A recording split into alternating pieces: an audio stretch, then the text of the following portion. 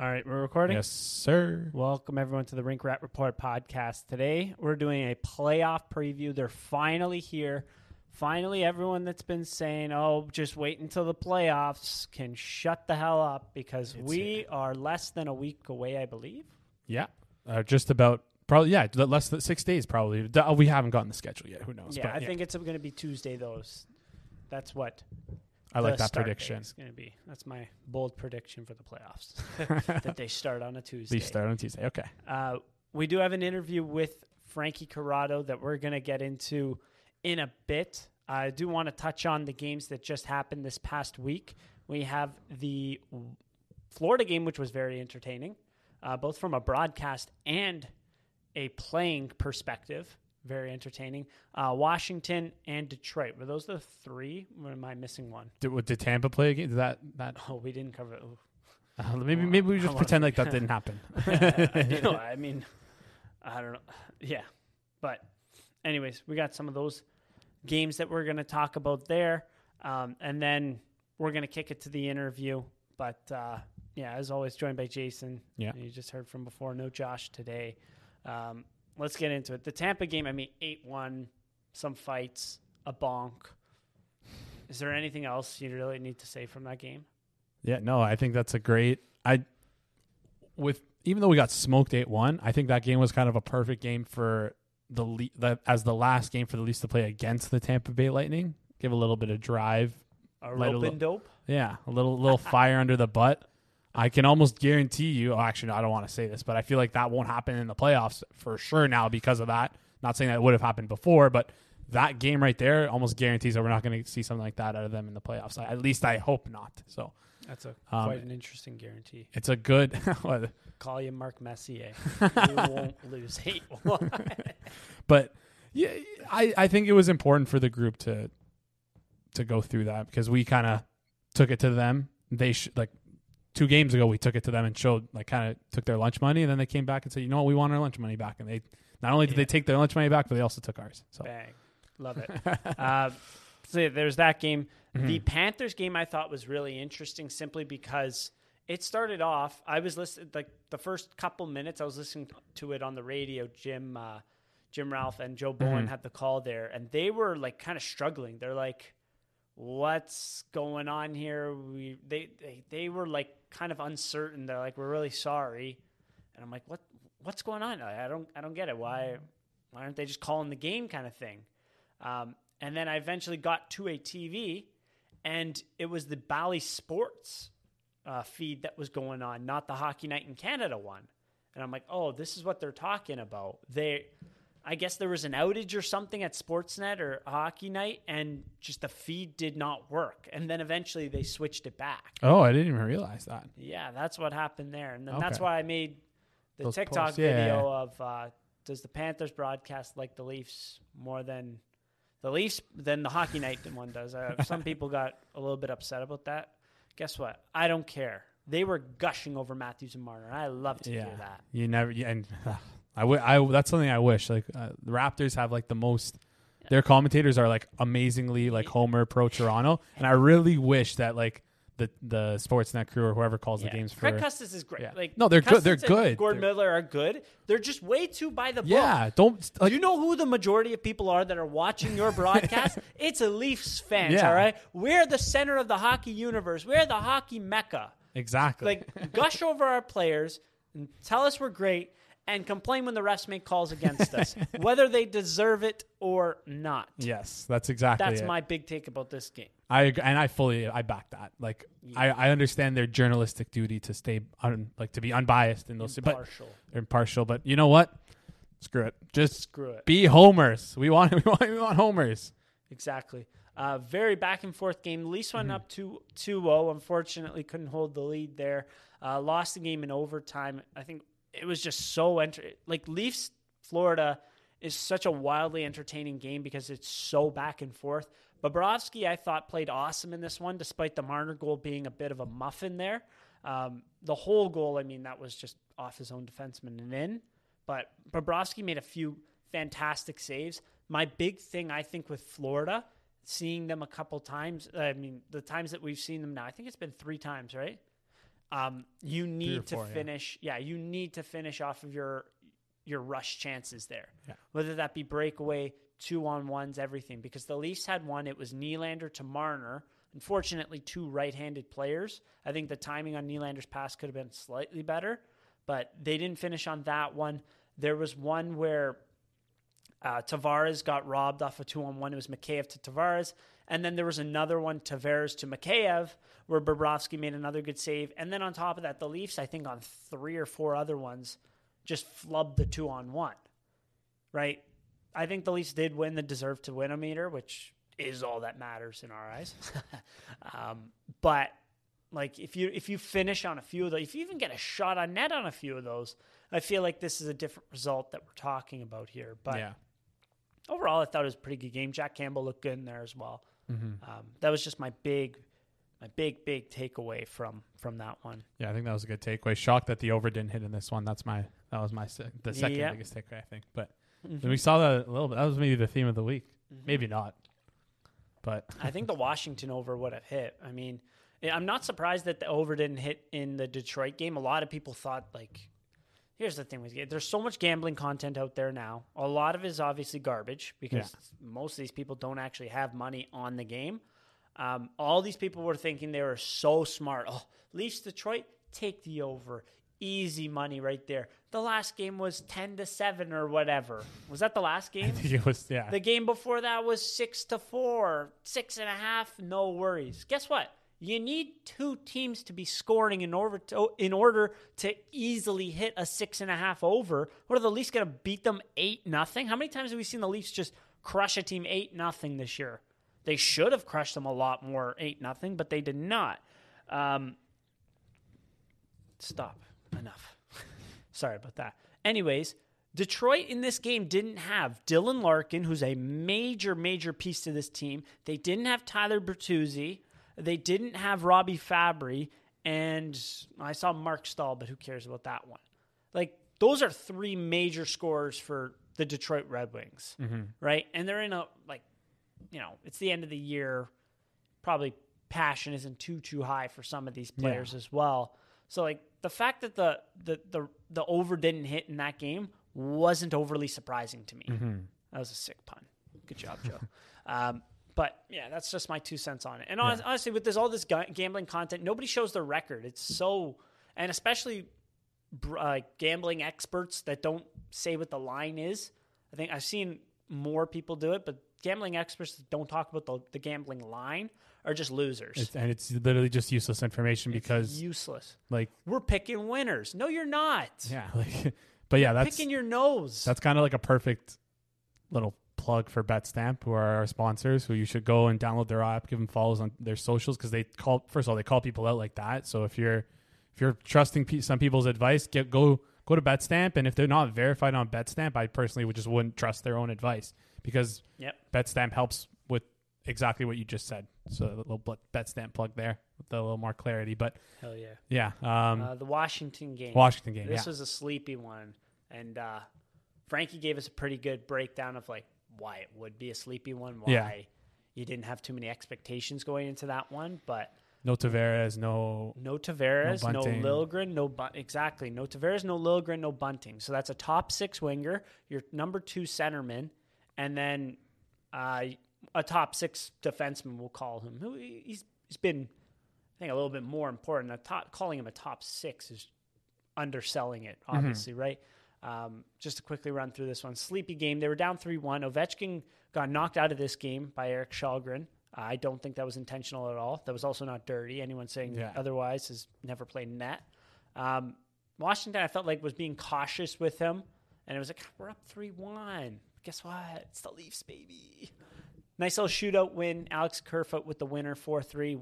I thought it was very sleepy on a lot of people's parts. Abruzzese on the first line was interesting to see, but, whatever. They got the job done there. Yeah. Then the last game of the week, the Detroit Red Wings won. Number 60 for Austin Matthews. I mean, what else can you say about this guy? Cherish it. Best Leafs ever play. Ever wear a jersey, maybe. So, Yeah. 1,000. No debate about that in my lifetime, at least. Like 60 goals. It's absurd. Anyone trying to undersell that is just being a loser. Yeah, There's no honestly. debate about it. And I think he has 39 5-on-5 goals, 38 5-on-5 goals. That's second on natural stats. Second most. I know. It's hard to pull up those numbers. That's second most from the research I did before, since I think 2007. 5-on-5 goals. Stamkos had 41 in his 60 goal a year. Yeah. So, but don't forget Austin Matthews played 73 games, which is 9 less than Stamkos and all these other guys, and Ovechkin who scored 60. Yeah, so he played less games than those. He scored guys. 65 that year. Yeah, so 60 and 73. That's absurd. Disgusting. Yeah, I think there was a stat on the broadcast for the Red Wings that fastest player since 1995 to hit 60 goals. Second was Austin Matthews. So he actually did it faster than Jágr in 95 when Jágr hit 60. So that's pretty freaking cool. I can't remember who was on that graphic, but it was like one less game too. Yeah, it was Mario Lemieux. Yeah. It was Lemieux, I think one less game hit 60. Then Jágr, I don't know how many games. After that. Yeah. Ovechkin hit it in like game 76, 77, 78, and then Stammer hit it in 81, game 81. Exactly. So, yeah, that's just absolutely sickening. Yeah. No other way to put it. He had some great chances early in this game. I was getting a little worried there, but then tucked that one, and then it was just like, okay, he's getting the second one in this one. We're going to see number 60 in this sleepy Tuesday game against the Red Wings. Mm-hmm. But overall, just a very nonchalant-ish kind of week. These games don't mean that much. The Leafs did lock up second last night. However, it was kind of trending towards them locking up anyways, which is huge, but it looked like they were going to do it anyhow. But the points don't hurt. Yeah. And that made me think of our podcast last week where we talked about we made some predictions, and oh my gosh, did we go over I don't know how many, talking about how simple it's going to be for Toronto to get home ice on Tampa. And we had a little scare halfway through the week talking about how Nick Robertson's probably not going to get called up. Nick Robertson got called up last game. Emergency recall. Yeah. But Jake Muzzin, probably not, I don't know why. So he looked so hurt. Probably not going to play in the first round even. He played last night. I can't remember another. I feel like there were more, but wow, that was a brutal week for us last week. But how are you supposed to predict this? It's not. That's part of doing something once a week, talking about a team in sports. Oh, it's no, hard. It was William Nylander probably not ending up with David Camp. Probably going to be with Alex Kerfoot. No. It lasted one game where I was like, watch out for these lines. If it sticks next game, this is going to be massive. They're going to keep this together. It lasted maybe half a period. Yeah. But, hey, whoops. We took a good crack at it. Yeah, we tried our best. That's all that matters. But yeah, so we've recapped the 4 games. We're going to throw it to Frankie Corrado. But first, we want to say a little word from our friends at Manscaped, if I can actually read. Attention all my college comrades. The summer sun is just around the corner, and you know what that means. The water gets warmer, the skin gets darker, and the hair gets pubier. Luckily, our friends at Manscaped are here to make that summer bod pop with their 4th generation performance package, which includes their signature Lawnmower 4.0. Join the 4 million men worldwide who trust Manscaped and get ready for Shaved Boy Summer by going to manscaped.com for 20% off and free shipping with the code RINKRAT. That is RINKRAT. As the great Will Smith and DJ Jazzy Jeff said, it's like the summer's natural aphrodisiac. I love that. Quick little anecdote. Even if you're not in college, just clean it up, you idiots. Yeah. Quick little anecdote. I played my first round of golf on Saturday this weekend, and oh my gosh, we were so lucky. It was supposed to rain that day. Sun came out for us, but my God, was it ever windy, and my lips were so freaking chapped. I don't know if I got wind burnt or if I got sunburnt, but I don't use chapstick quite often, but I was actually using the chapstick, and I don't know if it helped, but it felt like it helped my lips. They feel normal less than a week later. So, if you are experiencing windburn, I'm not a doctor. Don't take my advice too seriously. This isn't like a guarantee or anything, but it worked for me. Maybe it'll work for you. Yeah. So if you have any windburn on your lips, try a little bit of Manscaped chapstick. Same thing. A guarantee, non-guarantee, the shower stuff making you smell better. No, I think that's a guarantee. I mean, like 9 out of 10. 9 out of 10. 9 out of 10 podcasters would recommend. Yeah. Who's the one? We're going to find them.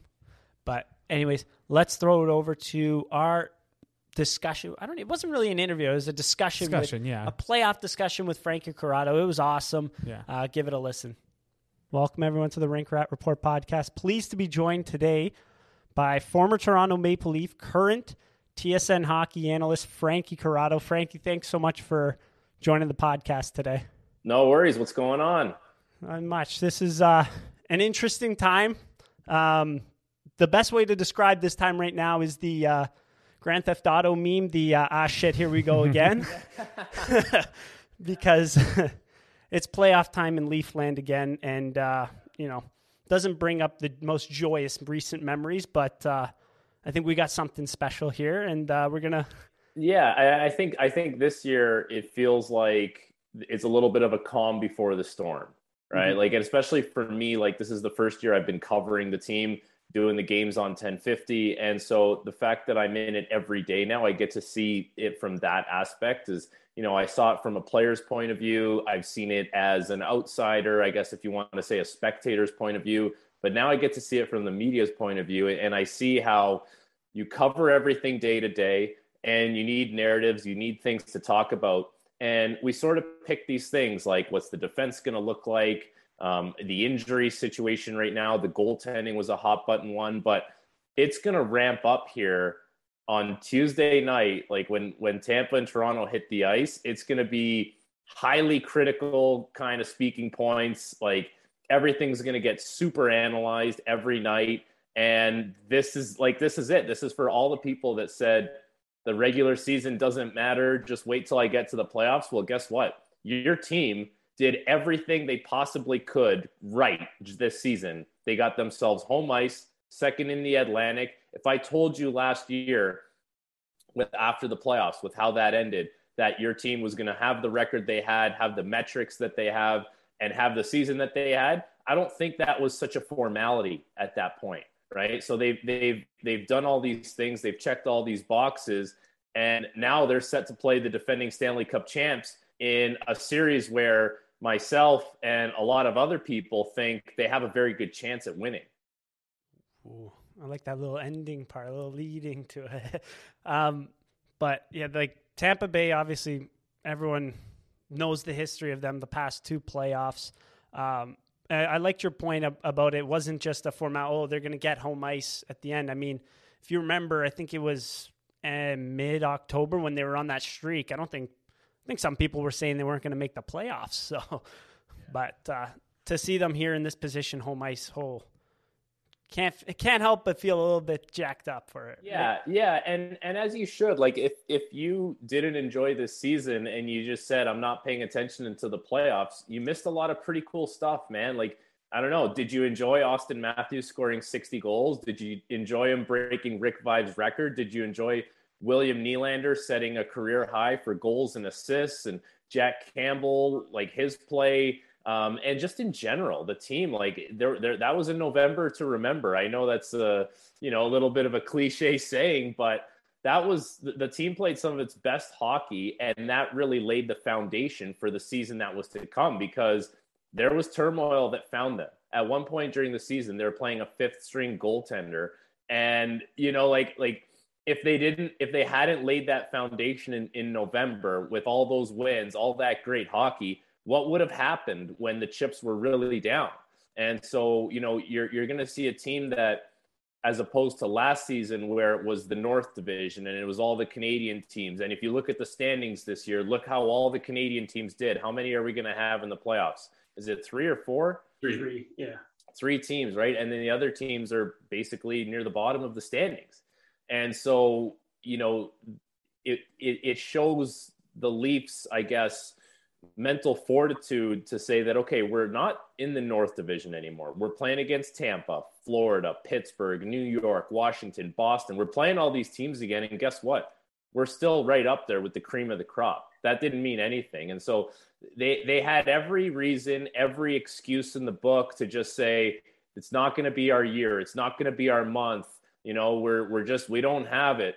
And time again this year, they've cleared the hurdles and they've showed that they are ready to play when the going gets tough, which maybe in years past we would have said, it's just not going to happen. There's a roadblock, whether it's a physical or a mental roadblock, they're just not going to get over it. But this year, there's been many times where they've gotten over the roadblock.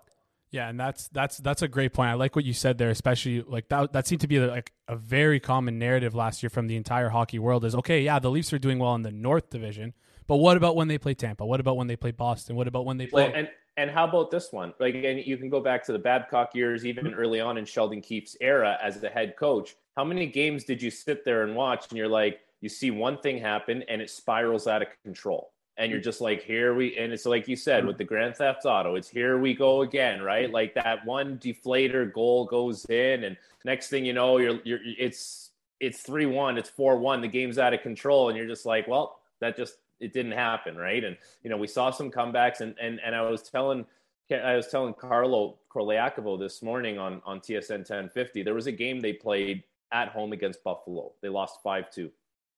That game at one point was 3-1.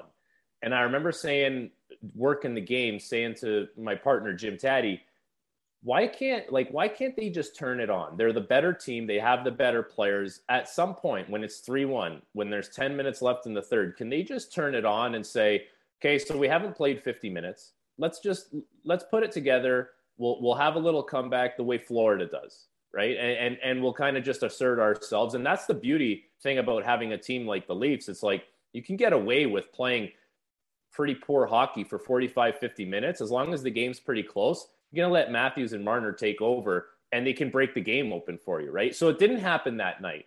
But then I'm watching the game last Sunday against Washington and you had just got romped by Tampa. You got smoked. You had a Florida game that was very spirited, goes into overtime, and you have hard travel. Like a game like that in Florida where you play in Florida and then you have to get to Washington, you're talking about 30 minutes after the game to the airport, whatever you got to do at the gate, load up the plane. That's another hour. Fly to Washington, not exactly the closest flight. And then the Washington airport to the arena is about another hour. So you're not getting to bed till like 3:00. And that's if you've come down from everything and you can get yourself to sleep, right? Like how many nights have you guys had in life where you're just wound up and you can't get to sleep, right? So you're talking about that, and now you got to play Ovechkin and the Caps, and it's a good team. It's a team in the playoffs. And so the game starts, and passes aren't going well. You're not executing properly, but the game's close. It's within reach, and it's late in the game. You get the late game heroics, and you're like, hey, wait a second. We're actually in this game, and we can win it. Like, we haven't had the game we wanted, but guess what? We're still in it. We can win it. And they end up doing that. And I thought that was such an encouraging sign because at that point, you could go into the Rolodex of excuses because there's so many at that point and just pick one and no one will bat an eye. They'll just be like, we'll come on the radio the next day and we'll talk about the travel or, you know, how the schedule's heated up and guys are tired or fatigued and banged up. They rested Tavares that game too. And they rested Tavares, right? And so they chose not to do that. They chose to decide like we can win the game. And I just think that's a great, like, if I'm the coach, if I'm Sheldon Keefe, anytime we're going through any kind of adversity in this playoffs, I'm just going to point to that game and say like, hey, you guys know how to do it. You guys did it. Like there's a sense of pride. There's a sense of ownership and you've cleared that hurdle before. Let's do it again. Mm-hmm. Yeah. That, what you said right there, that stretch of games, that made me think of kind of like going to try and segue here, but that made me think of a game against Tampa earlier in the year when they were kind of down 1-0 and it feels like they were playing the entire game behind, and then they kind of kicked it on in the third period with the last 10 minutes, ended up scoring a goal, going to overtime, and winning the game. And you know what happens, right? Like you can be down 1-0 in a game. You can be down 3-0 in a game, but as long as shift over shift, period over period, you stay with your philosophies, you stay within your structure, and you have the mindset that I don't need to, this game doesn't need to be won. at 9 minutes left in the second period. Ultimately, it's a 60-minute game for a reason. You need to use up all 60 minutes. And so I feel like that's something that the Leafs have maybe struggled with in the past. It's just having a little bit of patience within the game, right? Because how many times do you want to see the Leafs come out, get 2-3 goals in the first period, and then just, hey, pack it in, game's over, shut it down? Yeah, that's great, but that's not the reality. This is the NHL. It's the best players in the world. You're going to be down goals, but you're going to be down goals in games that are still winnable. And it's up to you to use the whole 60 minutes and stay engaged mentally and physically and say, okay, we have a chance to win this game late because we're going to wear them down. We haven't scored yet, but it's only a matter of time. So if we keep chipping bodies, keep getting pucks in deep, keep playing low, below their goal line, funneling pucks to the net, it's just a matter of time until we break through. And guess what? If you don't break through at that point, you can go into that locker room at the end of the game and say, you know what? We just got beat. We played well, but we just got beat. And you're not going to go 82-0, and you can live with a loss like that. The losses you can't live with are the ones against Buffalo or Montreal where you spoon feed the other team, where you just play into their transition. You make these big mistakes that are, catastrophe mistakes that you're looking around, you're like, that's not me. Like, I'm not that kind of player. Why did I do that? Right. But that's the rigors, the mental rigors of a season and what happens to you. And so, the fact that they're able to show progress in the sense that, like you talked about, that Tampa game, right? It's a 1-0 game.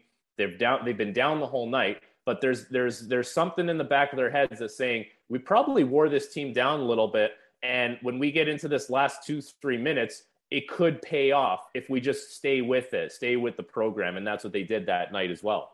Mm-hmm. Yeah, that's a great way to put it. Yeah. I wanted to transition. Let's get into your expectations for game one. We know the last two games against Tampa Bay, it was a 6-2 romping by the Leafs, and then the Leafs got romped 8-1. What are your expectations going into game one? What's it going to look like? I think it's going to be pretty spirited, and I wouldn't be surprised to see a lot of goals. And that's nothing against the goalies. Like, Vasilevsky is one of the best goalies in the league. I think Jack Campbell has done a really good job, especially coming back from injury. But that's kind of like the first game of the playoffs. It's like guns a-blazing, bat out of hell hockey. You don't know. There's no real feeling out process, and it's rare if there is. It's like, I talked about over a 60-minute game, how you want to win the game within the first 5-10 minutes. Well, it almost feels like that in game one of the playoffs. You think you're going to win the Stanley Cup, essentially, if you really set the tone early in the first round, but it is important. And I think it's obviously going to be spirited. It's going to be physical. And I think this year, compared to Leafs years past, I think the Leafs have the bodies to keep up with the physical play. And I look back at the years where they lost to Boston, and, you obviously you have Matthews, right? But you have Marner, Nylander, Kapanen, Johnsson, all great players, right? But there's not a lot of variety as far as the body, the builds of these guys. And there's something to be said for guys that can skate really well, are long, have some length, have some, there's some thicker bodies, because when there's pucks that are, let's say, contested or up for grabs, if you just have a little extra leverage, you have a little extra length, those are the small kind of momentum swayers in a game. It's like they have a little more of a makeup where they can get to those contests, protect them a little more, second and third efforts, like guys like Mikheyev, Camp, Engvall. You even go look at the first line in that regard, because when that line is playing their best, it's like they're playing keep away most nights. Everything's in the offense, it's on the tape. They don't need to use the boards too much. They're in the middle of the ice. They're very dangerous. They're always looking for each other. So, it's going to be a battle of the star players. It's going to be a battle of the depth players, obviously. And it's going to be a battle, I don't want to say the blue lines, but a defensive battle within the goalies, right? Like, you got Vasilevsky, that guy can steal a game. Like, there's no doubt about it. And Jack Campbell, not to say that Jack Campbell has to beat Vasilevsky one-on-one, but he's going to need to elevate his game. And it's not a level that he hasn't found before, but he's going to need to find that level of game where he's keeping up with Vasilevsky. If Vasilevsky's making a big save at his end, Jack Campbell, he's going to have to come up with a timely save at his end as well. That's just the reality. Mm-hmm. And I agree with that last with Jack Campbell. I mean, we've seen him find that level. At one point in the year, his save percentage was .940, right? Like when going on a run, you need your goaltender to be solid. I think Shane Corson said that today on Leafs Lunch, right? And like it was very, very. I know his save percentage right now isn't in the 920s, but to see it eventually at one point, he got so hot it was at .940. I mean, kind of gives you a very, very solid glimmer of hope that he can go on that run. And you know what else too? So like I played in the AHL. I went to the AHL finals, the Calder Cup, and we lost to LA's farm team. It was Manchester. And every single night, our best players were our best players. They led the way for us. You have guys chip in. Like you have your unsung hero who chips in every once in a while. And with Manchester, the team we lost to in the finals, their best players were their best players. They carried the load. And they had the unsung guys every once in a while. You're like, how did that guy score? But that's just the way it is. And so it's very evident that when the Stanley Cup playoffs get going, you're only going to go as far as your best players can take you. Case in point, last season with the Leafs, right? For whatever reason, Matthews, Marner, these guys, they were snake bitten. They couldn't get on the board. And you lose in 7 games to Montreal in, quite frankly, a series that was theirs for the taking. Like it was theirs. Mm-hmm. And this year, it's going to be the same way. The thing this year that's different is you didn't play in the Canadian division, number one. Number two, Matthews and Marner have taken their game to another level this season. And then the other thing that's different is you have fans in the building. Like I was in the building last night for Matthews scoring his 60th goal. That was electric. And you could see like the emotion and the pride dripping off his face. You know, and there's just something to be said for that you can't create when there's no fans in the building. Mm-hmm. And so I think that's going to play a big role in it. Hockey players are emotional beings. You know, we feed off fan energy. We feed off the bench, the energy there, the coaches, all these kinds of things. And so, you know, as much as it's a cop-out or a cheap excuse, and it was an even playing field with Montreal, of course, it is. That's the reality of it, man. Like there's going to be nothing cooler for Matthews and Marner to play, this playoff series in front of their home fans in Toronto, who are going to be hopefully nice and rowdy for them. I agree. And I mean, like referencing back to your point about the crowd being there, it was Game 5 when the Leafs came back. Do you remember they came back from, I think it was 3-0 or 3-1. Like they're on home ice. Could you picture if they had fans in the building, just how infectious that energy would be? And like, I don't know if that game's going to overtime. I mean, I know I'm sounding like a homer. I am a homer. I don't care but like, I don't know if that game's going to overtime if there's fans in the building. You come back from 3-0 like that, right? So it was a very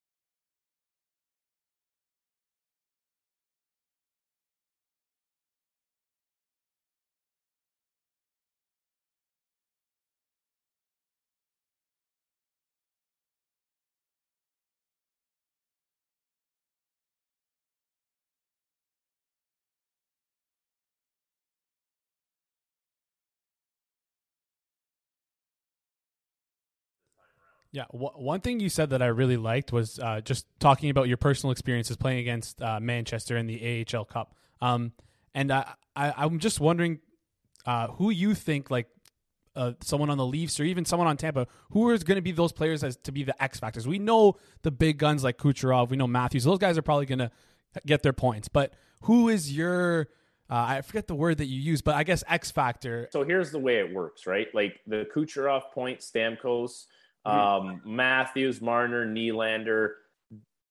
It's going to be up. Those are the guys. It's them versus them. Yeah. Who's gonna get the most goals? Who's going to lead the way? That's who's going to have the most success. As far as chipping in, when you look at the Leafs, the guy who's really come to life recently, who I think can be an X factor, is Mikheyev.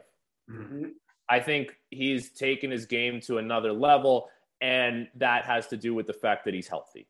Right? Like more than anything, when you saw him come into the league, his first go around, you said there's potential here for this guy to be a very good player. And then, he goes through the dry spell where he just couldn't score, but you could see that the tools were there. And then this summer, coming into the season, there's more talk about maybe he wants a change of scenery, elevated role. He's not going to get the role here. And Sheldon Keefe and Kyle Dubas and the staff is saying, listen, we very much value you in the role you're in. Like, the role you're in is vital, but we need you to be in that role for us. And then as time goes on, let's see how things shake out. We can maybe find something more for you. And my understanding is he still wanted that elevated role as the season went on, and now he earned it. He really did. He's playing on the second line with Tavares and Kerfoot most nights. And if anything, he's leading the way on that line. And the fact that he's able to bury the puck now is great. He's got way more poise when he's shooting the puck. I think before, we would see him get in all alone on these chances and just fire a shot just because, right? But now he's shooting with conviction. It's like he takes it's like if you play a video game, you play Call of Duty, right? Like, you take that half a second to really look at the target, and you just fire it and it's perfect. It's like, that's what he's doing with his shot now. And the other thing, it's the ease with which he gets around defenders. Like, defenders in the NHL can all skate now. Like you watch the NHL, there's the big lugs, the tree stump guys who can't move anymore. They've been eliminated from the league. And so the fact that he's playing in this era, the modern day defenseman era, and he's absolutely roasting defenders every single night, just speaks to how fast this guy is, how explosive he is. And the area where I think he's made a lot of gains as well is he was always an individual effort guy. It was, I'm a one and done player, individual effort, and it's a lot of flash. But now he's working off his line mates more. Like, he's working off the cycle more. He's getting to the inside ice more, just even slowing himself down a little bit while he's in zone. And so that's allowed him to get a little more traction offensively, something he hasn't been able to do before. And you create some second and third chances. And then for Tampa, I kind of look at a guy like Nick Paul as the guy who could be the unsung hero. He was, I guess, in contract negotiations with Ottawa, thought he could get a little more money on the open market next year. And, he could have taken, I think it was $3 million to stay in Ottawa. And he kind of said, like, I think I'm worth more and I'm going to go show it in Tampa Bay. And, as I've been watching Tampa Bay play, like, he's really proving his worth to them as, the season has gone on heading into the playoffs. He scored a nice between the legs goal the other night. And so he's a guy who I think could be a little bit of an X factor for Tampa Bay. He's big body, good hands, very smart player. So, and those guys are somewhat similar. Obviously, Mikheyev has the speed. Paul's not as fast, but they're big, lengthy guys who serve a purpose and do it well. Yeah, good at winning puck battles. We saw on, I think it was Sport Logic. We looked that up. And he's a former teammate of yours, right, on Belleville? I actually missed him. I missed him by a year. I actually think the year that I got to Belleville, because I got there late, he had played a few games and had got called up to Ottawa and never came back. I wanted to get into the one guy that's got probably the biggest target on his back going into these playoffs, Mitch Marner. Your expectations of him going into these playoffs and, let's talk about him a little bit. Sure. Okay, so you're a smaller player. You're a highly skilled player. You skate well, you pass, and you've developed a shot now that's pretty lethal. Like, got you 35 goals this season. And so the challenge for Marner now is going to be over a 7-game series. Can you still create space for yourself? Because, you play one game against Washington, you leave, you go play Florida, you leave, you go play Tampa, you leave. But there's something different. Excuse me. There's something different about a 7-game series, night after night against the same team. And when you do these pre-scout meetings, right, like getting ready for your opponent, it's like there's going to be someone in that meeting in Tampa Bay who's saying, your job is just be all over Marner. Like, you're every time you see Marner, you got to be draped around him, whether it's a stick, a glove, a cross check, a shove, whatever it may be, you're there. And so everything's going to be targeted in on Marner and Matthews.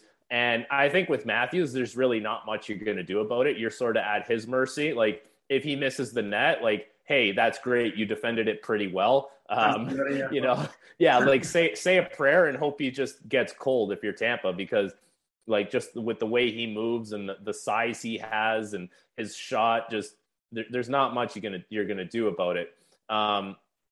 With Marner, it is a little different. He'll get a lot of attention, and the thing I'll say about that, Mitch Marner's used to that. He grew up playing hockey, and he was always the undersized, really skilled player. And so what do you think has happened to him at every single level he's played at, whether it was minor hockey, junior hockey, or NHL? When playoffs come around, everyone tries to key in on him. It's no secret. It's like one of the first thing you learn when you're 9-10 years old playing AAA hockey. You key in on the best players. And so he's constantly been avoiding that, creating space for himself, buying time and space, making good plays. And so yeah, it's only a matter of time until he breaks through in the playoffs at the NHL level. And so, you know, when you look at the years past and, you know, the Leafs not being able to get out of the first round, maybe you look at it and say, okay, how much more, I don't want to say failure, does the team need to have in the first round, but that's essentially what it is, until you break through and say, okay, I've done it at every level.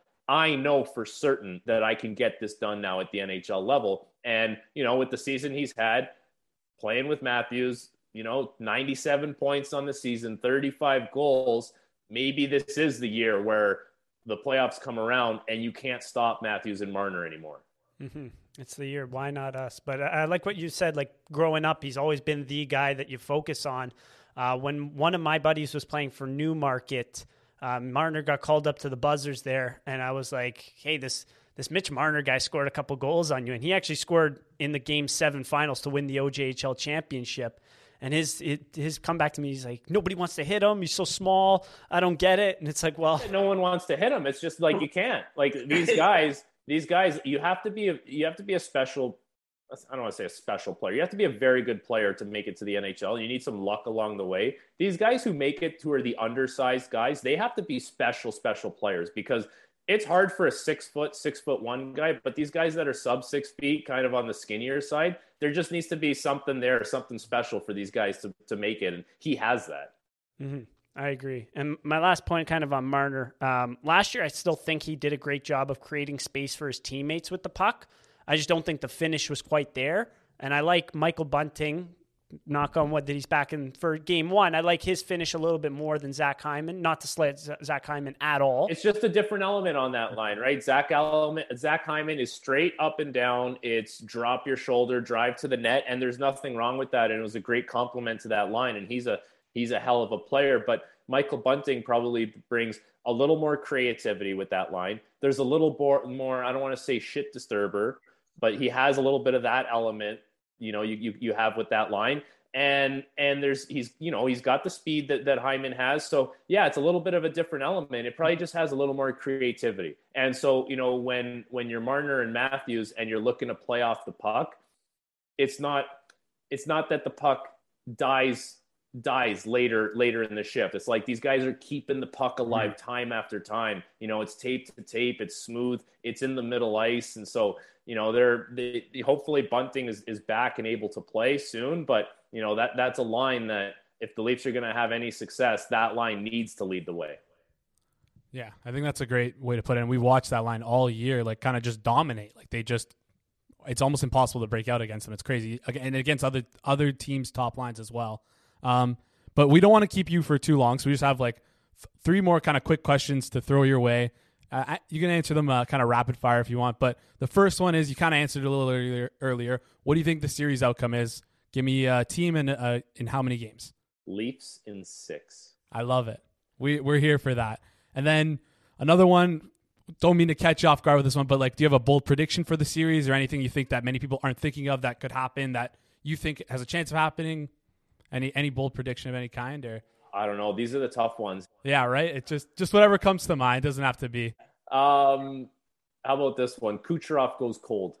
I love that. Ooh, I'm here for that. Let's go. And then last question. You don't have to answer this if you don't want to. Just, do you have any? I know you played for Sheldon Keefe for a couple of years at the Marley. Do you have any interesting anecdotes, funny stories, or anything that's just interesting about him that you can share with us? Or yeah, I'll tell you one thing about Sheldon Keefe. Everything he does has a purpose. Like you could talk about some coaches who they play head games, or, you know, you walk in, like as a player, sometimes you walk out of a meeting, you're like, what the hell is this guy talking about? Right. And with Sheldon Keefe, never, not one meeting did you ever leave walking out of that meeting saying that. Everything is direct with a purpose. There's a plan of action. And so as a player, you feel comfortable with that. You feel like you're on board for what he's preaching. It brings credibility to the coaching staff. So I think he does a really good job with that and communicating with his players. Awesome. That's an awesome answer. I love that. Awesome. Yeah. Thanks so much, Frankie, for coming on. This was a great discussion. All right, guys. Have a good one. All right, we want to thank Frankie Corrado for sitting down with us. That was an awesome interview. I really especially love that Sheldon Keefe anecdote at the end. I thought that was a great way to send off the discussion there. Yeah, absolutely. Especially since we've been, I don't want to say, we've been a little critical of the blender, and like maybe it lineup decisions too. Yeah, exactly. And gives me a little bit of pause, I think is the right way to put it, just makes me feel a little comforting knowing someone on the inside who's been with him, been around him. Knocks us down a peg. Yeah, exactly, right? Like he knows what he's talking about. He's experienced like being with Sheldon Keefe, and I'm sure he's like, Frankie Corrado didn't tell us this, but I'm sure he's had his fair share of like poor coaches who have just tried to mess with him and things like that. And it's nice to hear that he believes that Sheldon Keefe has a plan for everything. So that's it's kind of what you hope, right? So I like that. I appreciate that from him. But yeah, that was an awesome interview. It was a lot of fun. So I agree. Wanted to get a little bit deeper, into our playoff preview with the Leafs here. There were some other points that, let's get into our own discussion here, kind of thing. Yeah, kind of bouncing off what he said. Yeah, exactly that. Getting a little bit deeper here. I wanted to take a look at the Tampa Bay Lightning. Yeah. If you haven't seen their top 4D, it's probably going to be Victor Hedman, a combination of the sort of Victor Hedman, Mikhail Sergachev, Eric Cernak, Ryan McDonough, and then Jan Ruta is going to be in there as well. And the last defenseman that they're going to dress, it's going to be, Bogosian. Cal Foot's been playing some top four, something along those. Exactly.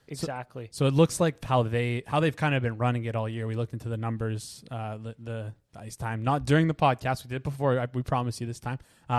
It seems like Hedman's been playing this year a lot with Jan Ruta.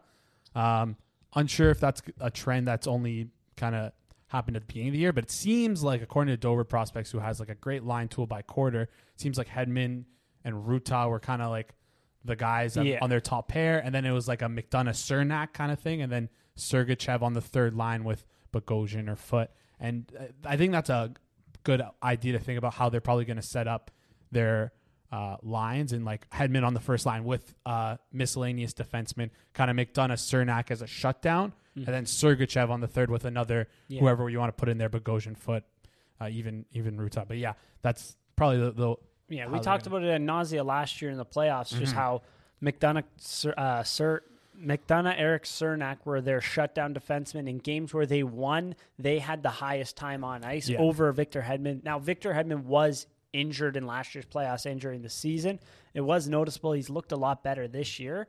So I wonder if they're going to maybe just mix him in a little bit more, as opposed to how polarizing it was to say, like, McDonough is your number one shutdown guy, right? Yeah. So they're going to probably have a rotation of four guys that they really use in a shutdown role. And when the game gets tight for them, I don't doubt that they're probably just going to go to Sergachev and Hedman, and then like those Cernak and McDonough, like those, that as a four rolling when things are tough, like that's not an easy decor to get past. That's not easy at all. Like that is a lot of size, all guys with size, like not big slow guys. Guys with they have speed, they have foot speed, and they're willing to do literally whatever it takes, as you've seen the last 2 years to win. So especially Eric Cernak is such an animal on defense. That's one guy like Hedman, because he puts up points. Sergachev, we've seen put up points. Like McDonough, I think is like a good blend kind of thing, but in terms of Cernak on defense, he kills cycles. He just destroys it. Kills cycles, kills entries as well. Yeah, it's crazy because he is like the way we talk about hockey and forwards in particular, we always talk about like a puck getter, like a puck retriever, right? Zach Hyman, what was going to the corner get. Like Chernak is almost the not exact opposite, but he's the defense version of a puck retriever. He will go in the corners and almost always win those puck battles. And he is like I think one of the best in the league according to Sport Logic at winning those puck battles in his own zone. So he's like a low cycle killer. So it's going to be a puck hound basically. Yeah, it'll be tough like for your Pierre Engvalls and your Ilya Mikheyevs. They're not going to have as much space as they're used to using their big body on guys, right? They're going to have to be a little more creative finding space down there. So it's it'll be an interesting matchup to see our forwards, especially with our length, because I feel like we're not used to having that much length. We have some long boys. Yeah, Corrado touched on that a bit, but yeah, like we have interesting to see how they match up against Tampa's also long boys. Yeah, yeah, exactly. In terms of the Leafs defense, what do you kind of think that looks like in the playoffs there? Like for lines? Yeah. Oh my gosh, I don't know. I think Riley Lyubushkin they're going to stick with. I think that's a good idea, and like I think I don't know because it's like I'm losing confidence in Lyubushkin unfortunately by the game. Yeah. I think that's not too egregious of a thing to say, but we have to remind ourselves that his numbers haven't been the best. Justin Hall does have like really nice underlying numbers. You always like to put those two in comparison, like beside each other, but he's starting to have some of those gaffes, and one of the things coming in is he did have a pretty poor penalty differential when in Arizona. That's one of the cruxes of his game. I'm talking about like defensive blown coverages and blunders? Giveaways and blunders. Yeah. I don't know. Florida, I thought he looked nice. He made he made some great passes. I remember there was one that started a good rush to Tavares. There was a few other great passes in there as well. But then the Washington game just comes back and it's another stinker of a game kind of thing. Yeah, I don't know. I think Lyubushkin, Hall, whoever's going to play, I think a lot of it's going to be on Muzzin, as silly as it sounds. I know that sounds kind of weird, but I think in my head, if Muzzin's playing, you kind of got to do the math on it. Like, I think they like Liljegren's game now. I know we talked about he probably is not going to see playoff time, but I think he might be in game one. I think he's earned it. I might be very wrong, and I think it makes the most sense to have him with Giordano in game one, right? So that kind of takes away your bottom pair role right there. So now you're just thinking about the top four. And if Muzzin's playing, would you rather have Muzzin, Hall, Riley, Brody, two pairings that we've seen before and we're comfortable with, right? We have to remember Sheldon, like we've seen this before. We're comfortable with it. We've seen it in the playoffs multiple times, multiple years in a row now. 2 seasons under our belt with seeing those pairings kind of. Or would you rather see Muzzin, Brody, Riley, Lyubushkin? Personally, I'd rather see that, right? But if Lyubushkin's starting to not look good, Lyubushkin's going to come out, and Hall's not going to go with Riley, right? Hall's probably going to be with Muzzin and Brody. Sorry, Muzzin and Riley will be with Brody. So like that's kind of, I think that's like the deciding factor in all of this. But yeah, I mean it'll be tough. I don't think we're going to see Sandin. They said he's not available Friday, so then it's like. How do you kind of work him into this playoff lineup? Like, I don't know. I could be very wrong. I'd be glad if I was wrong because he's a very good offensive defenseman, but we'll see what happens. Yeah. What happens there, right? I don't think he's going to be playing the left side. It would be the right side. Sandin? Yeah. Yeah, I think that's fair. Right side with possibly Giordano or something like that, right? Third pairing. Yeah. Move the puck, but... I wonder if we see Giordano jump up into the top four at all, whether it just be for even like a couple periods to, hold a lead. Because I know in the penalty kill to end that, which game was it? I forget. Might have been in the, oh my gosh, Florida game? The Florida game, yeah. I know that on the penalty kill, I think the first line that they threw out late in the game was Riley and, Brody and Giordano. Yeah, sorry, I'm a little jumbled. I'm a little jumbled right now. But yeah, you got what I was going for there. Yeah, it'll be interesting to see. I think it's pretty well set what it's going to be in terms of the 6D, and I think it's going to be what we saw last game against Detroit. The Boston game almost doesn't matter because they are going to be resting players that aren't pursuing 100 points. Yeah, probably part of the reason why they're or also 1,000 points. Yeah, jeez, yeah, it's gonna be tough. Frick, 5 away from 1,000. Like, what happens next year to him? Like, I don't know. That's Jason Spetz I'm referring to, obviously. And then Washington stole a goal from him too. Like, I mean, what a bunch of peasants. I don't know if it was Washington. I think it was more Nick Abruzzese, but that was a good pass. Yeah, we'll give him credit there. That was a very good pass. Let's get into some forward talk, yeah? Yeah, let's do that. Oh, yeah. Tampa Bay's forwards, I mean, what else is there to really say about them? Something, if you don't pay attention to Tampa Bay, they added 2 players at the deadline. Nick Paul, who they traded Mathieu Joseph and a 4th-round pick for. Nick Paul came from Ottawa. As we said in our interview with Frankie Corrado, he wins puck battles very well. He's a big, heavy guy. He was playing center for some reason in Ottawa. I think he's more equipped to play on the wing there. He's going to be playing on a line with Braden Point and Ross Colton. I think this line's had some pretty good success since being put together, since Paul joined the Lightning there. Mm-hmm. One thing I do want to point out is people have been throwing around the charts, are we sure Paul's not better than, or if Paul is even better than Mathieu Joseph? They're 2 different players. I feel like Joseph doesn't play that heavy game that Paul does in terms of winning puck battles. And I think that they really like how he kind of frees up the puck for Colton and Point. It was something that they didn't have in their lineup that they needed to add in there, right? So since joining Tampa Bay, 14 points in 19 games. With Ottawa, he only had 18 and 59. So, yeah, that's an interesting one. And then they added Brandon Hagel for a king's ransom, I'll call it. He's playing on the 3rd line with Killorn, Cirelli, and Hagel. Hagel is playing with Hagel. Nice job, you stupid mutt.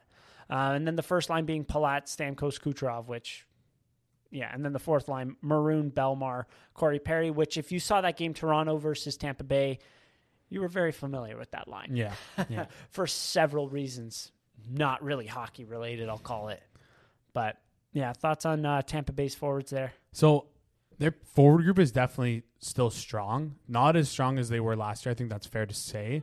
They lost some it's a pretty... bit of a step back. I will say this, though, about, just to interrupt you, sorry. Go ahead. No. Stamkos last year going into the playoffs was injured, right? Mm-hmm. He had a couple good rounds. The first round against Florida, he put up some massive points. Second round against Carolina, he put up some massive points. We saw a big dive in the Islanders series and the Stanley Cup Finals. Yeah. I feel like he's coming in with a lot more energy and a lot healthier in these playoffs. So yeah, I think that's fair. That's where, yes, they don't have that perfection line that they did last year. They don't have Gord, Goudreau, Coleman. However, they are playing with a healthier Steven Stamkos, and I don't think that should be looked past. Mm-hmm. Yeah, right? I think that's a good point. And you can see it because Stamkos literally just broke a record where 5 consecutive games with 3+ points. It's the first time that's ever been done in a season. Something along the lines of that, where maybe 4+ points. I don't know what it was, but yeah, they're not. No, I don't want to discredit their forwards when I say that, but the forward group last year is a little different this year. One thing that was kind of interesting to me is that when not last year, but 2 years ago, when Tampa made that trade for Blake Coleman and Barclay Goudreau, they already knew where they were going to put those guys, right? They knew they were going to play alongside the wing of Yanni Gourde, and they knew how they wanted to deploy that line, right? And they leaned on that line heavily for their 2 cup runs. Mm-hmm. So something that's a little interesting is that seems like maybe that they found their places now with Nick Paul and Brandon Hagel. They found their place in the lineup, but I don't think they had as clear of a plan, or the execution wasn't as clear for them. And I think they're going into the playoffs a little bit more confused with how they want to roll their lines, because I don't know if they're going to keep those lines the same. I don't think they ever even changed their lines in the playoffs at all last year with the Gourde, at least with the Gourde line. They didn't. But another thing that this current Tampa Bay roster that the other one lacks is, I think their 4th line was their top 6 is essentially the same, right? If you don't include the Gourde line as their top 6, Andre Palat, Kucherov, Point. Well, it's Nick Paul. That's changed. Oh, okay. But then Palat's with Stamkos and Killorn, right? Whatever. Stamkos and Kucherov. Killorn's on the 3rd line. Okay. So it's a little shuffled up, but and then it's Ross Colton was playing 4th line last year. He's on the second. He's on the second line now. Yeah. Point. Last year they had Kucherov with Point, and then I think Killorn or something like that. True. Anyways, I was just thinking of that, Tyler Johnson, Ross Colton, 2 very different players than Corey Perry and Pierre Edward Belmar. I butcher his name. I agree. I understand what you're saying. The strategy, I feel like you could say, is not as airtight as it was last year. Yes. And anytime we saw Tampa Bay take a lead, it was Gord was out there and he was going to lead all forwards in 5-on-5 minutes. This year, we've seen in Tampa Bay, kind of running through a few of the games and the numbers there at 5-on-5, it wasn't really clear who was that number one shutdown forward or shutdown line. Like, are you going to rely on Cirelli like you did Yanni Gourde? Possibly. I think Cirelli's a pretty good two-way forward. Or are you going to give it to your big dogs? You're going to just say, Braden Point, you go out there and you try to dominate on defense with Ross Colton and Nick Paul, right? So there is some ambiguity. I wonder if starting from game one, we start to see a pattern. So that'll be something that future us will have to deal with. Yeah, we will keep an eye on that one as well. Yeah. And yeah, another thing I want to go over is that Belmar is like kind of like, in my eyes, that's like kind of like a more of a shutdown center. And it's like, but are he's you fourth line? He is not exactly. playing It's that like, much. I don't know if that's the kind of guy who because they didn't like, they haven't really seemed to separate that Perry Maroon Belmar line this year. They've played 11% of like the total minutes that Tampa Bay has played on the ice. That's pretty much. Yeah, and they average 9 minutes a yeah, game. like So that's like pretty much all of the games that they played together. Like they played on the same line essentially, right? And Belmar, it seems like they haven't really been experimenting him since the trades that they made, because next his most common line mates are Kachuk, Radish, Joseph, Barboulay. Like those, it seems like they were experimenting with those guys early on in the season to see if there was a fit there, and there was injuries also. That as well, but maybe they didn't find that fit. Could be the reason why they made that trade. Who knows? But yeah, so just like you said, and like you said in very few words, and like I said in way too many words, is their idea for how they're going to deploy them is going to be very, very different this year, and a lot less clear cut and a little bit more ambiguous than in previous years. So well put. Yeah. So well put. In terms of, you mentioned earlier Stamkos, the streak that he's on right now, 21 points and 7 goals in the last 7 games. From April 14th on, he went 2 points, 2 points, 3 points, 3 points, 3 points, 4 points, 4 points. Next game, 5 points, 5 points. Shooting at Seeing a pattern here. 26.9%. Holy smokes. All right, well. Average time on ice, 16:48. That's so frustrating, especially as a team that's going to have to play them in the first round. Talk about coming into the playoffs PDO hot. Monster's going to catch up to them, maybe. You think so? Hopefully they do in the next 7 to 8 games. PDO always catches up to everyone. Yeah. But, yeah, Tampa Bay's forwards, I mean, I understand what you're saying. Strategy, we'll see how that plays out, kind of thing. Is it as direct as it is last year? We'll see. But obviously some really good scorers on this team. Kucherov, Stamkos. I mean, yeah. What were their numbers this year? I mean, Stamkos had 101. Hedman had 82 and 80 as a defense. Kucherov had, Stamkos had 101. Hedman 82. Kucherov 66 and 45. Holy Killorn had 59 points, 25 goals. Not bad. How are you? And then Point had 58 and 65. Yeah, those are. They're still a good team. They're top 6, like I said, still great. Yeah. Still solid. So, yeah. Hell yeah. Let's take a look at the Leafs now. Do you think it's going, like the lines that we saw last game, like the third line that we saw last game with Engvall, Kampf, Nylander, that's going to be the line going to playoffs, I guess? So the lines that were, like, it was obviously Kerfoot was kind of playing placeholder, I would say, on the first line there. Yeah, and then Robertson was playing placeholder for Kerfoot almost kind of thing, right? To me, the lines are spelling out to be Bunting, Matthews, Marner, and then Kerfoot, Tavares, Mikheyev, and then Engvall, Kampf, Nylander, and then fourth line, Jumbaloo. I like how we're almost conditioned that when we say lines and we go Tavares, we almost have to say Nylander. That's true. I almost said Nylander. I do it all the time anyways. But yeah, I think that's what the lines are going to be. For how long, I don't know. But I really think. How long till the blender comes out? I don't know. I hope not to. I don't know. I honestly, I hope it doesn't at all. Yeah. But yeah, I think that's. Like thinking about how they match up against Tampa's line, I think I'm confident in that Nylander line, even though the Kampf and Nylander Engvall trio hasn't been when Nylander was on with them, they haven't been like totally winning the expected goals battles. Yeah. I think that they'll be able to generate enough against that third line of Tampa, and I hope that they don't give up a lot of expected goals. I think it could be a good matchup, but we'll have to see, because like the big thing is we have home ice for the first 2 games, so it's going to be kind of really telling what Sheldon Keefe thinks, especially about those lines and how he matches them up with the second change. So, but yeah, I think that those lines make the most sense. I wonder if Andre Cash comes back in time for playoffs. It seems like he will. He's out of a non-contact jersey. Okay. So it'll be curious to see. I don't know if he's playing Friday against the Bruins. If he doesn't play against I don't know. I don't know what their plans are. I haven't seen him in any line rushes at all. True. So we'll see. I am very confident that he will play in the first round, though. Yeah, I would hope so. Whether that's going to be a boost to the fourth line, or if that's going to be a boost to the second line, or whatever, we'll see. So it could be interesting, because if it is a boost to the second line, I wonder if, like, who they send down. Yeah, who they send down. Because I also like, it'll be a nice trickle effect, I feel like, no matter where he goes.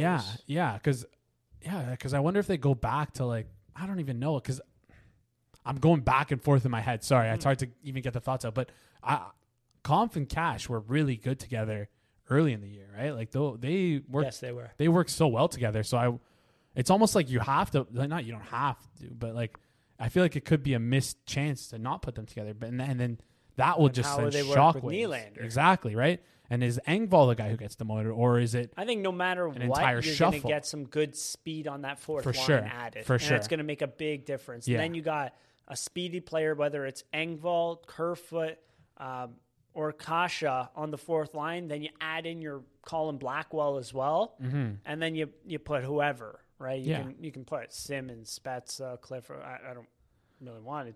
But anyways, it's going to be one of those guys. So you're going to have 2 pretty high-speed players on that fourth line. Obviously, Tampa Bay's fourth line is very heavy. They're going to try to hit you or stick you in the nuts, depending on which player you get near. But I think the Leafs having that speed element will be very interesting to see. And, I mean, something that the Leafs have lacked in the last 2 playoffs, actually in all of them, you can say, I don't think there's been a depth player that wowed us really, but is depth scoring. So hopefully if you can get 2 goals even from your fourth line, 2-3 goals from your fourth line in a series, like that's a pretty good ad, right? Yeah, I think that's fair. Yeah. But as Frankie was saying, and I will reiterate it too because I'm a big proponent in it, a lot of people are saying, oh, Tampa Bay won because of the Gord line, that perfection line there. No. Look at the point totals of Point and Kucherov. Like they won because if your big guys don't score, you are out. You are golfing. Yeah. You're on Weston Golf Course or no, St. George's. Yeah. Again. But those are like the if you're overanalyzing it. Why can't I forgot the name, the unsung heroes. Those are the unsung heroes that people don't like. The media loves to talk about the unsung heroes more than the guys who are going to get it done every time, because we know those guys are going to get it done. We care. Like, it's also just a simple fact. Like, there's not much content you can like produce from. If your big guys don't score, you're out. Yeah, like makes sense. I think everyone would agree on that. It's just like sometimes we kind of micro focus onto the unsung heroes because because it's the thing that you can talk the most about and expect the. I mean, like you can write like 5 days worth of articles on just. Like, you could go off and just make a hot take and get a lot of attention by saying, I think Kyle Clifford's going to be an unsung hero in these playoffs, right? Yeah. Because that's where people's opinions are going to defer. Mm-hmm. Yeah. So, but anyways, big guns don't show up, you're out of here kind of thing. In terms of the Leafs forwards, like, I think Marner, I said this in their interview, actually, I'm not even going to have to reiterate. Like, I'd really like to see him get a goal in game 1. Right? Like, nothing else to say. I think that will really mentally set him on a good track. Yeah, I agree. A big game 1. I don't even think a goal would be good. I don't even think it has to be a goal. I think if you can just get a couple points, 1 or 2 points. A point. Just to get the ball rolling and find his space, find his area of play. But the way he's been shooting, I wouldn't be surprised if it's a goal, because he is finding open space, getting the puck on net, and getting it through. So hell yeah. Hell yeah, that'd be extremely nice.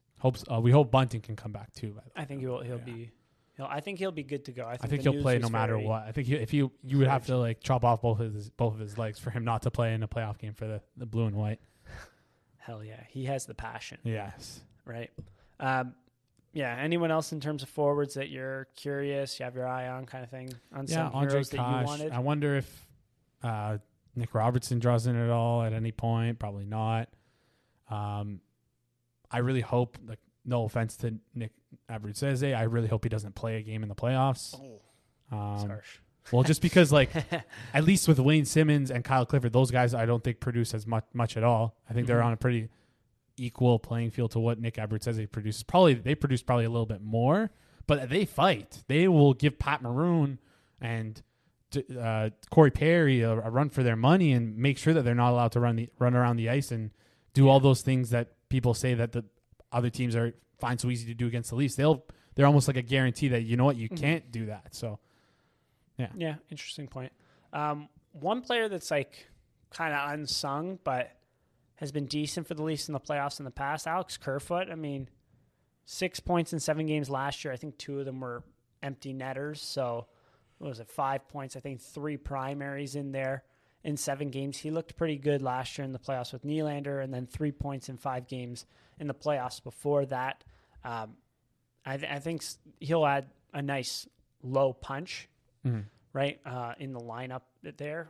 Whether it plays second line or somewhere else, I mean, he's going to be a not primary added scoring attack, right? Yeah. So he's one guy that I'll have my eye on for sure. But yeah, we're almost here. Yeah, it's crazy. It feels surreal, honestly. Oh, yeah. I don't know anything. I don't even know. Do you have a bold take for the playoffs? Bold take for this series? Yeah, Pierre Engvall scores the game winner in Game 7. Nice. Yeah, I love it. You like that? I like it. I kind of stole yours and flipped it and reversed it. Yep. My bold take? Yeah. Ooh. I'd like to see Vazzy crap the bed in the first round. That'd be nice. Give me that. I'd love that. Are you kidding me? Yeah. A nice little human Vasilevsky. I'd love that. Not mutant Russian beast animal Vasilevsky. Yeah. That'd be a nice little that'd be a nice treat, wouldn't it? Wouldn't that be nice? Yeah. In terms of goaltending, there's really nothing like what else can you say about the goaltending? If Jack Campbell doesn't stop the puck, you're kind of screwed. Yeah. It's plain and simple. Yeah. And we've seen him go on nice runs before, so let's hope he can keep playing the way he is. I think he's playing fine right now. Just keep his head up and stick through it because we need him. And then a nice little Vazzy bomb. That'd be nice too.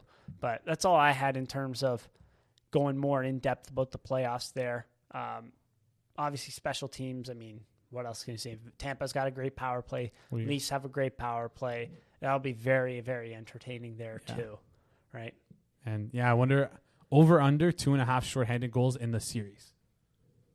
2.5. Yeah, because I don't know how good Tampa. I'd go under. Tampa is. I just feel like that's very high.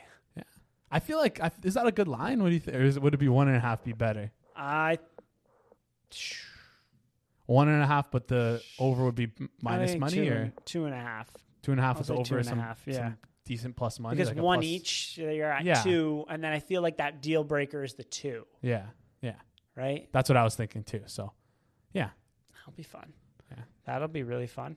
In terms of systems, it will be interesting to see. Also, lastly, that I have Sheldon Keefe line matching. Yes, I want to see a lot more of that in these playoffs. Something that we didn't see last year, and I feel like really bit them in the ass. So, quick touch on that for me, because I think it's very unclear as to what Tampa Bay wants to do and is going to do with their lines. I think that's going to be a little tough for Sheldon Keefe, but we should see that shake out after the first game probably. You also have home ice advantage. Exactly, but yeah, so we'll see it shake out during, if not after the first game into the second game. So, yeah. Yep. I agree. Anything else you had on these playoffs? No, just give me more than 2 weeks of it. That's all I want. Go. Give me more than 2 weeks of blue and white hockey. We really need we need it. The media outlets need it. Yeah. The fans need it for their sanity. Let's go. Yeah. But as you remember that we had the mental coach on, Jackson White. He said, you can't say I need to win because it needs to be I want to win. Because keep it a positive spin. We want to win. They don't need to win. They want to win. I think that's a good way to put it for them. But yeah, what is this? Episode 37, 38 now? We've been doing this for a lot of episodes this year. So yeah. Thank you all for sticking with us. Yeah, appreciate tuning through. Feel like we got some good growth during the season this year. Yeah. All the new fans, thank you. Give us shout outs. Like talk to us on Instagram, talk to us on Twitter. We interact. So thank you for coming along with this journey. Hopefully hopefully it's a longer one. Hopefully we got a lot more left in the tank. Exactly. It's like I said, I've texted my friends all week. Like, it's only the beginning from here. We kind of knew that the season was gonna, we were hoping the season went with the way it does. It went as we thought. Now is when it begins, right? Now is when it begins. Time. So exactly, go time. Hell yeah. Two very high powered teams. Let's go. Anything else you had? No, that's it. Goalies go. Goalies go. Thanks everyone for listening. Goalies go. The Rink Rat Report podcast is brought to you by BetStamp, the ultimate sports betting companion app. Track, follow, and analyze your bets across multiple sports books. And while you're there, check out the world's first verified buy and sell marketplace for sports betting picks. Download the app today. The Rink Rat Report podcast is also brought to you by Season 2 of The Law Garage. Host Marco Sciarra, a Toronto criminal defense lawyer, interviews various criminal lawyers about the practice of criminal defense, gets them to share their war stories, and helpful tips for up-and-coming lawyers interested in the area of law. Out now on all of your favorite podcasting platforms. Step into the garage, listen to the experts, and get a tune-up.